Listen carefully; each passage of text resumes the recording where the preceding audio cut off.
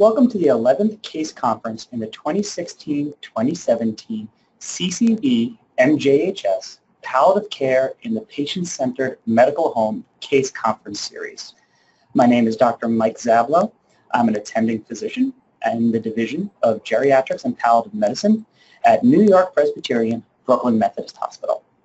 I'm here today to talk with everyone about a 75-year-old male with a history of congestive heart failure, COPD, chronic kidney disease, and frequent falls after a medication change. I have no financial arrangements or affiliations with any commercial entities whose products, research, or services may be discussed during this webinar. What I hope to go over with everyone is a review of how changes in elderly physiology can affect drug metabolism, explore ways to reduce polypharmacy, and evaluate ways to identify and reduce falls in our elderly population. So I'm going to try and do this webinar maybe a little differently than most. We're all going to presume that our patient, whose name is Frank, is someone who we've known for a number of years. And as such, before he even comes to see us, we generally know his past medical history. So I'll start by going over that. He has a history of chronic systolic congestive heart failure with an ejection fraction of 40% that's been stable for the past year, and he follows regularly with a cardiologist. He has COPD. He's never been intubated. His most recent exacerbation of COPD was last fall, thought to be due to a viral bronchitis. He uses a rescue inhaler 1 to 2 times a week, and he is a former smoker, so a low-dose screening CT was performed 6 months ago that was negative for any malignancy. He has a history of chronic kidney disease. His baseline is of stage 3, and there's been no worsening over the past year. He has a history of benign prostatic hypertrophy and also coronary artery disease. He had a myocardial infarction approximately 6 years ago, which resulted in a drug-eluting stent being placed to the left anterior descending artery. He's also up to date on all of his vaccinations, which includes the pneumococcal and the zoster vaccination. His social history, as I said before, he is a former smoker. Quit smoking about 5 years ago. This was initiated by his myocardial infarction. And he has a total of about a 55 pack year history of smoking. He does still occasionally ingest alcohol, having 1 to 2 drinks about once a week.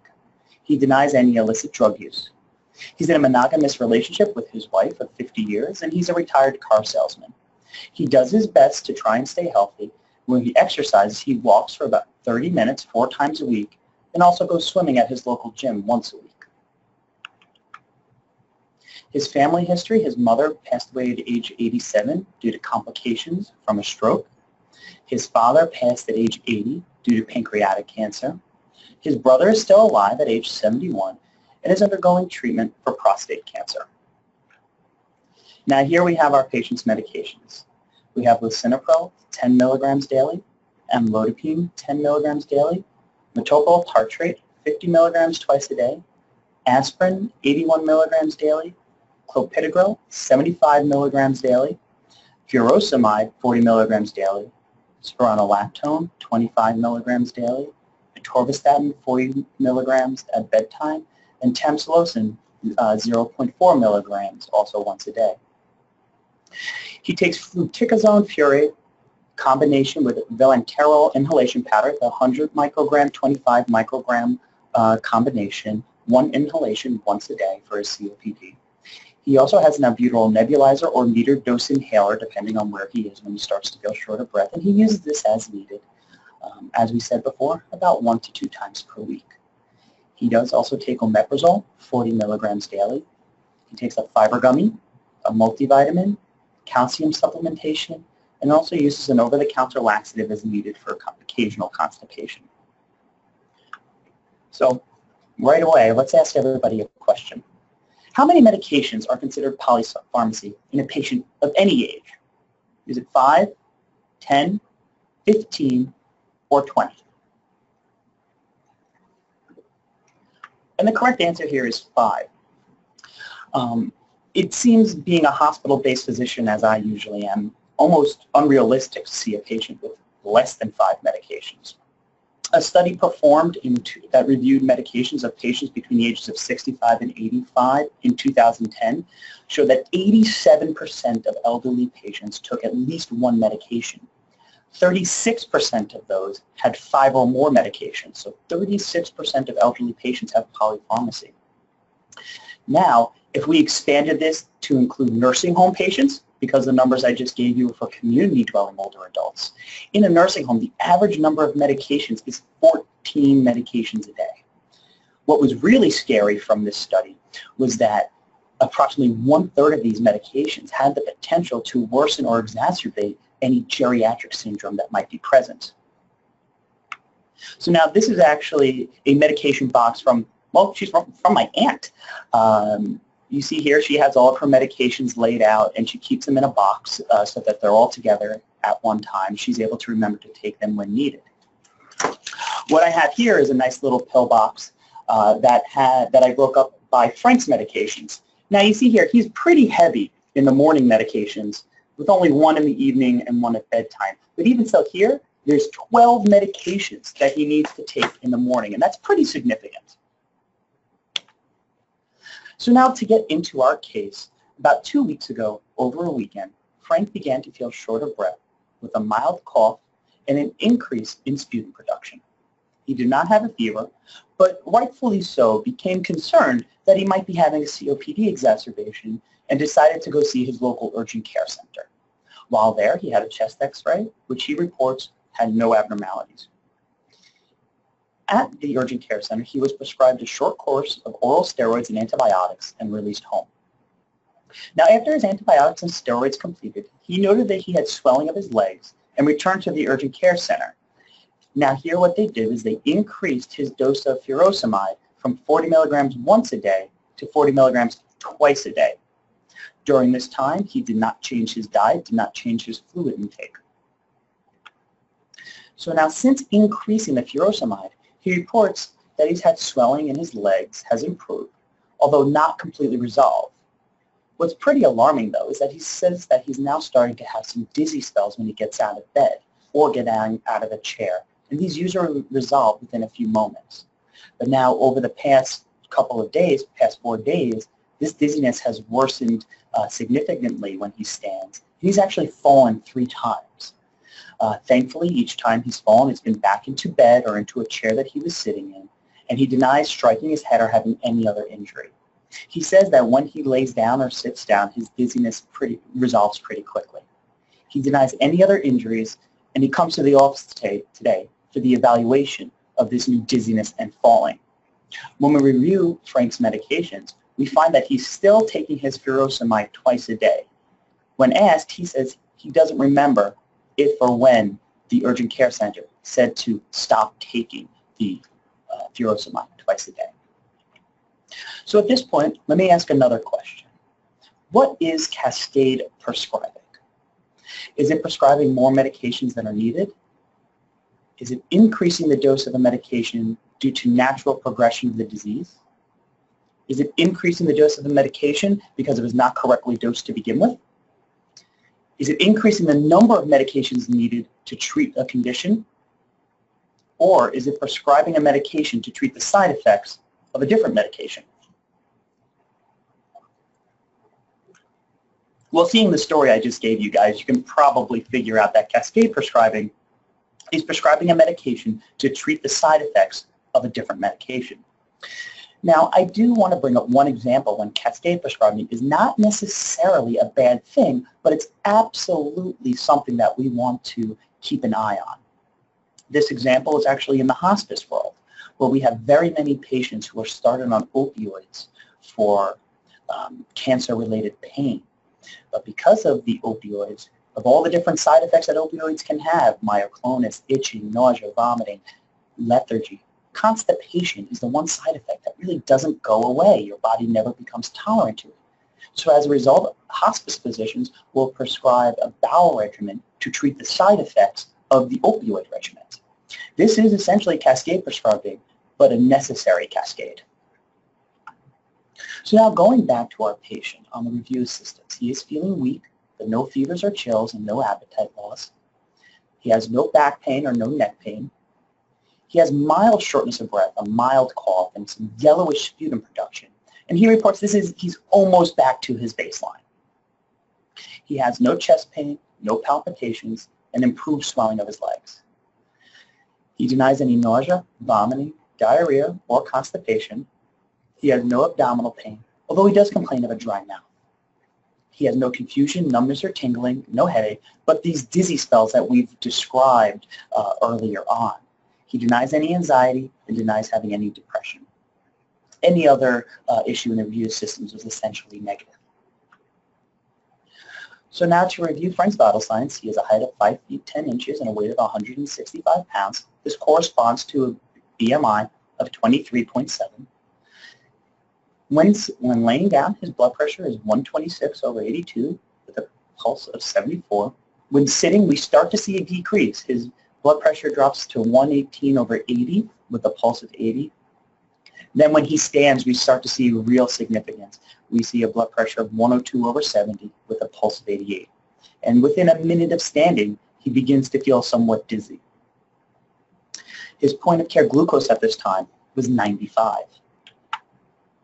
So on physical exam, he has a normal cephalic atraumatic head with equal ocular muscles intact, and his pupils are equal, round, and reactive to light. He has dry oral mucosa. His heart exam, there's a regular rate and rhythm, with no murmur, and we do find some trace edema of the feet and ankles. We have a slight expiratory wheeze on auscultation of the lungs, but no bronchi and no crackles. His abdomen is soft, non-tender, non-distended, with normal bowel sounds. In musculoskeletal exam, we do see mild sarcopenia, but no joint crepitus. On my last webinar, we talked a lot about a timed get up and go test. When we tried to do this for this patient, because of his dizziness, we had to stop. It would not be safe to have a gentleman who's dizzy trying to walk. On his integumentary exam, his skin had poor turgor, so there was tenting of his skin when pinched. He is alert, he's oriented, there's no focal deficits. And he has a normal affect with a mini mental status exam of 29/30. Here we have some labs done in the office. You see a sodium of 147 and a potassium of 4, chloride of 101, and a bicarb of 26. His BUN is 70, his creatinine is 2.8 with a glucose of 95. The CBC and the coag profile are unremarkable. Now, calculating here, his GFR is approximately 19. His baseline, known to us, is 45, showing acute renal failure. His pro-BNP is 124, so there's no exacerbation of his heart failure. AST is 9, ALT is 12, and his albumin is 3.2. So now I want to take a second to ask a few more questions. Now, what are some of the differences in elderly physiology that can affect drug metabolism? And here I'd like to focus on just 3 systems: the hepatic system, the renal system, and the overall GI system. In the hepatic system, we'll see the hepatic blood flow become decreased. The size of the liver becomes decreased, and the hepatic enzymes are also decreased. Now, this all affects potentially metabolism of medications or their metabolites. There's also decreased circulating albumin. This can affect the volume of distribution and also the location of our medications. When we switch to renal function, it's generally accepted that the glomerular filtration rate decreases with age. Now, while we used to think this was simply due to the effects of age, newer research is now starting to show otherwise. It's the long-term effects of comorbidities such as diabetes or hypertension that cause the decrease in the GFR, less likely than the age is causing a decrease in GFR. Moving on to the gastric system, you'll see an increased gastric pH, so it's more alkalic. We also see very many elderly patients who are inappropriately prescribed proton pump inhibitors, which also makes the stomach more alkalic. You're going to see delayed gastric emptying and also overall a slower GI motility. Again, all this affecting the metabolism and the absorption of medications. Here's a nice little chart for people who might be more visual learners for other changes to elderly physiology, all of which again affect the volume of distribution. is total body fat, where this will be increased up to 35% in some elderly patients. When you're dealing with transdermal medications, this can be somewhat important. Plasma volume is decreased by 8%. This is why we see a blue square, which represents the elderly 65 or older.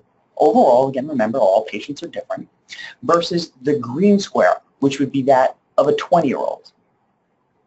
So you see when the plasma volume is decreased by 8%, we see a smaller blue square. For total body water, again, a smaller blue square, and a significantly smaller square when we're dealing with extracellular body fluid. To change gears just for a second, let's talk about our risk of falls. Now, I talked about this in my last webinar, and as I alluded to before, we talked about the Get Up and Go test. This is a good test to perform in your office, very quick, taking 15 to 20 seconds, that can really give you an idea if someone's at high risk for falls. For those of you who may not have been there or are more interested in what the Get Up and Go test looks like, you can do a simple internet search, and there'll be plenty of videos that show examples on how to do the Timed Get Up and Go test. So other signs on physical exam that can help you identify patients who are at risk of falls, I found a nice little mnemonic. It's actually I hate falling. The I stands for inflammation of the joints or deformity. For instance, and probably most commonly, osteoarthritis. You'll see those big, heavy, bony joints. If you see a patient with hypotension, including orthostatic hypotension such as Frank, this is a high risk of falls.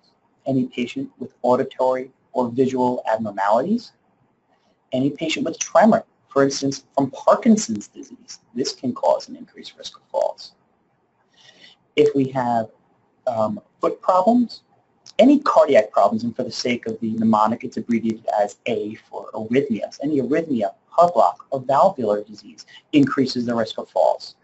Any leg length discrepancy or lack of conditioning, such as a frail patient, they are at high risk for falls. There's also any illness, nutrition problem, and pretty obviously gait problems increase the risk of falls in our patients. So now, what are some of the drugs that are known to increase risk of falls in the elderly? Here we have, and this is just a small sample, tricyclic antidepressants, antihypertensive medications, cardiac medications, corticosteroids, NSAIDs. All of these can cause dizziness or, well, in the case of antihypertensives, hypotension, increasing the risk of falls. Anticholinergic medicines increase the risk of delirium, which of course increases the risk of falls. Any hypoglycemic agent, of course, can overreact in the elderly patient or have a longer mechanism of action in the elderly, which of course increases the risk of hypoglycemia, and of course then risk of falls. So what exactly can be done to reduce the risk of falls in the elderly? We can reduce environmental hazards such as floor transitions. Here you'll see often steps in between rooms of the patient's living arrangements. You might see rugs that are not as tight as they used to be, so they're lipped up and it makes a risk of falls. Any area rug can increase the risk of falls because of the edge, and of course wires running across the floor. The reason this is because elderly people may not be lifting their legs as high as you or I might, so therefore why they're at a high risk of falls. We can also improve home supports. Shower bars or shower chairs are very appropriate to help reduce the risk of falls, of course in the bathroom where there is a slippery surface on the floor. We can do medication modification, so to try and reduce some of the medications here.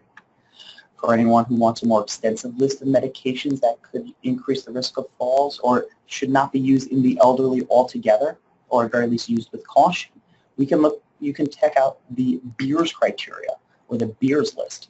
This is published by the American Geriatric Society, and it's a list of medications and medication families that should try to be avoided in the elderly for a number of different reasons. If the patient is still pretty mobile, we can look into physical therapy for gait and balance training. We can also involve family member support. When we encourage patients to ask for help when they try and have them try and realize their new disability, I find that this is sometimes one of the hardest things to do. Reason being is that very many of my geriatric patients are matriarchs and patriarchs of their family. They're the ones people go to get help, and it's very hard for them to accept their new role as the person asking and receiving help instead of giving it. It's a very difficult thing for some people to accept. So near the end of our exam with Frank, he confides in us that he's feeling somewhat overwhelmed taking his medications as prescribed. He feels as if he's taking too many medications all at once. As I showed you guys earlier, he's taking 12 medications in the morning. He's tried spacing these morning medications throughout the day, but then feels as if he's taking medications all day long and lives his life. He asks if he can decrease the number of medications that he takes. So what are some instances when deprescribing should be considered? We can show signs, if a patient is showing signs of having adverse drug effects. For here, you can kind of consider the increased Lasix dose that he was taking an adverse side effect. If a patient is showing signs of end-stage disease, it's sometimes then pertinent to deprescribe certain medications. One example that I see very, very frequently is anti-dementia meds in people who have end-stage dementia. For someone who has a fast 7 dementia, anti-dementia medications such as donepezil or Namenda, there's really no utility to them except for increasing aspiration risk. Medications such as donepezil have been shown to delay nursing home placement, but in a patient who has fast 7 dementia, they are likely already in a nursing home or in a living situation where they're not worried about going into a nursing home. At that point, there's very little utility to this medication. If we're using medications longer for their intended use, this is an instance in which we should consider deprescribing. Some examples are proton pump inhibitors and bisphosphonates.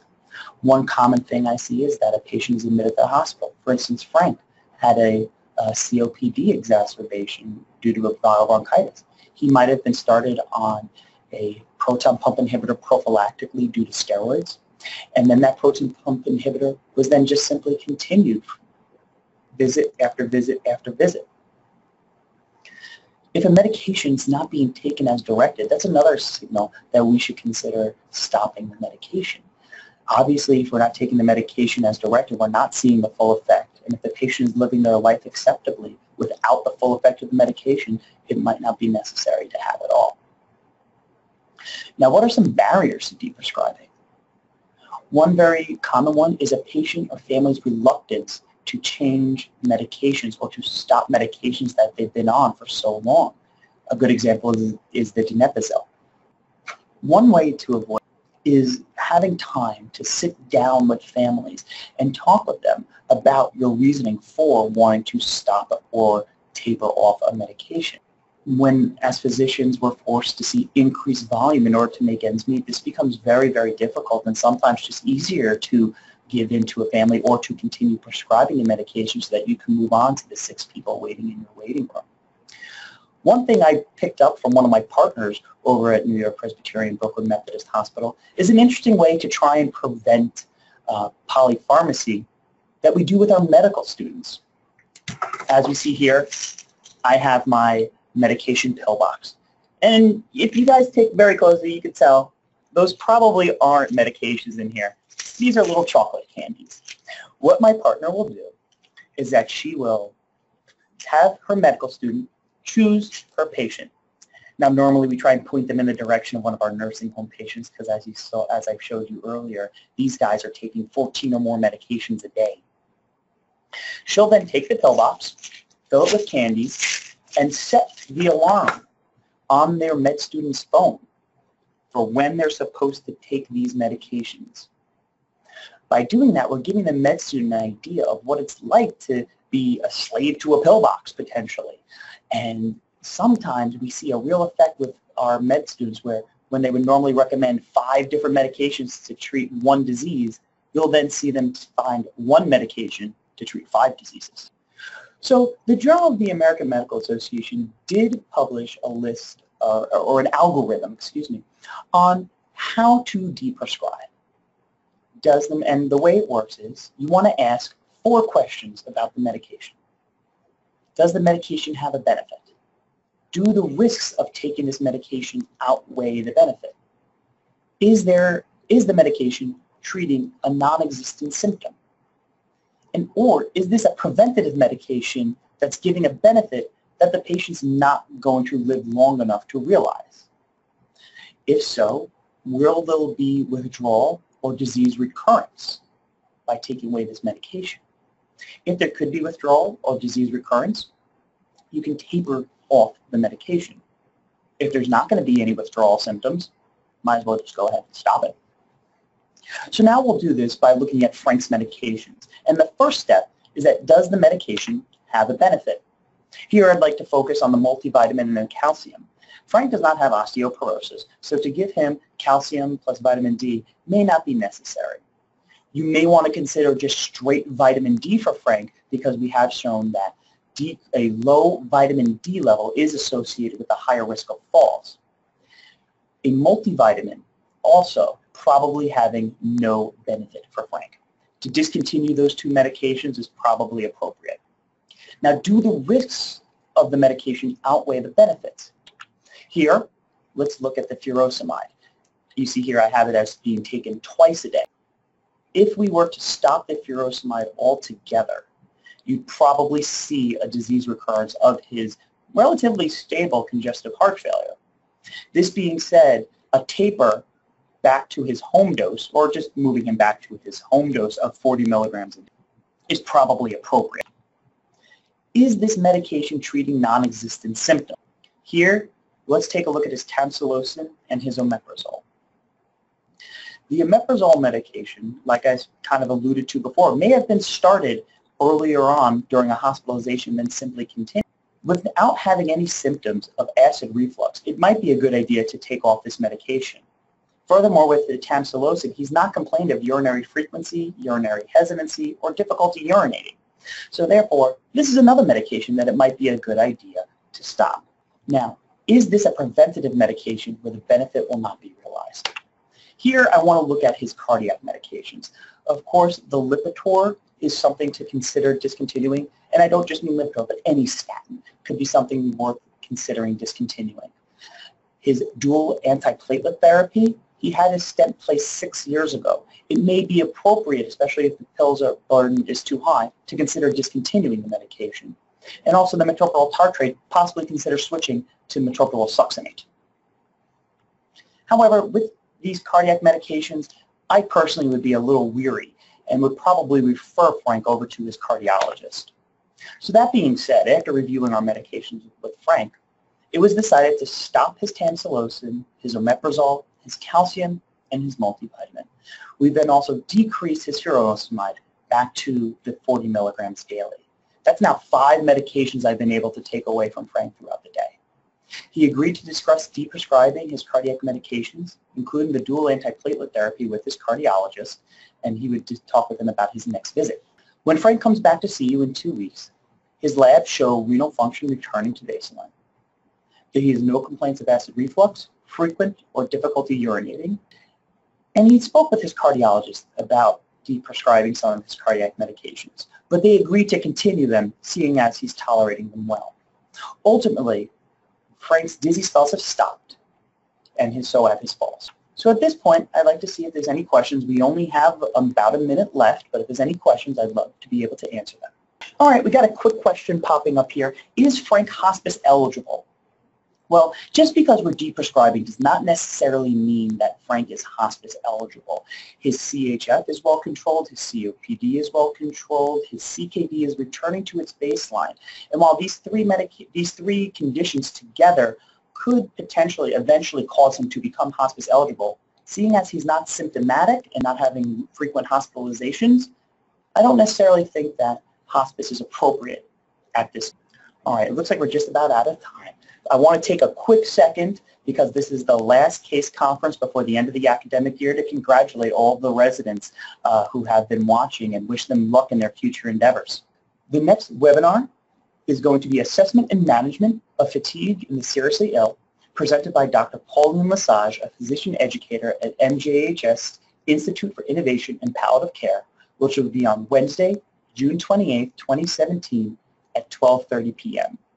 I'd like to remind everyone to please complete the evaluations so that at MJHS we can provide webinars and other case conferences that are more pertinent to your practice and more beneficial to you.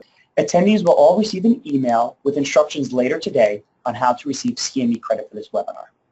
Again, thanks for watching and congratulations to the graduating class.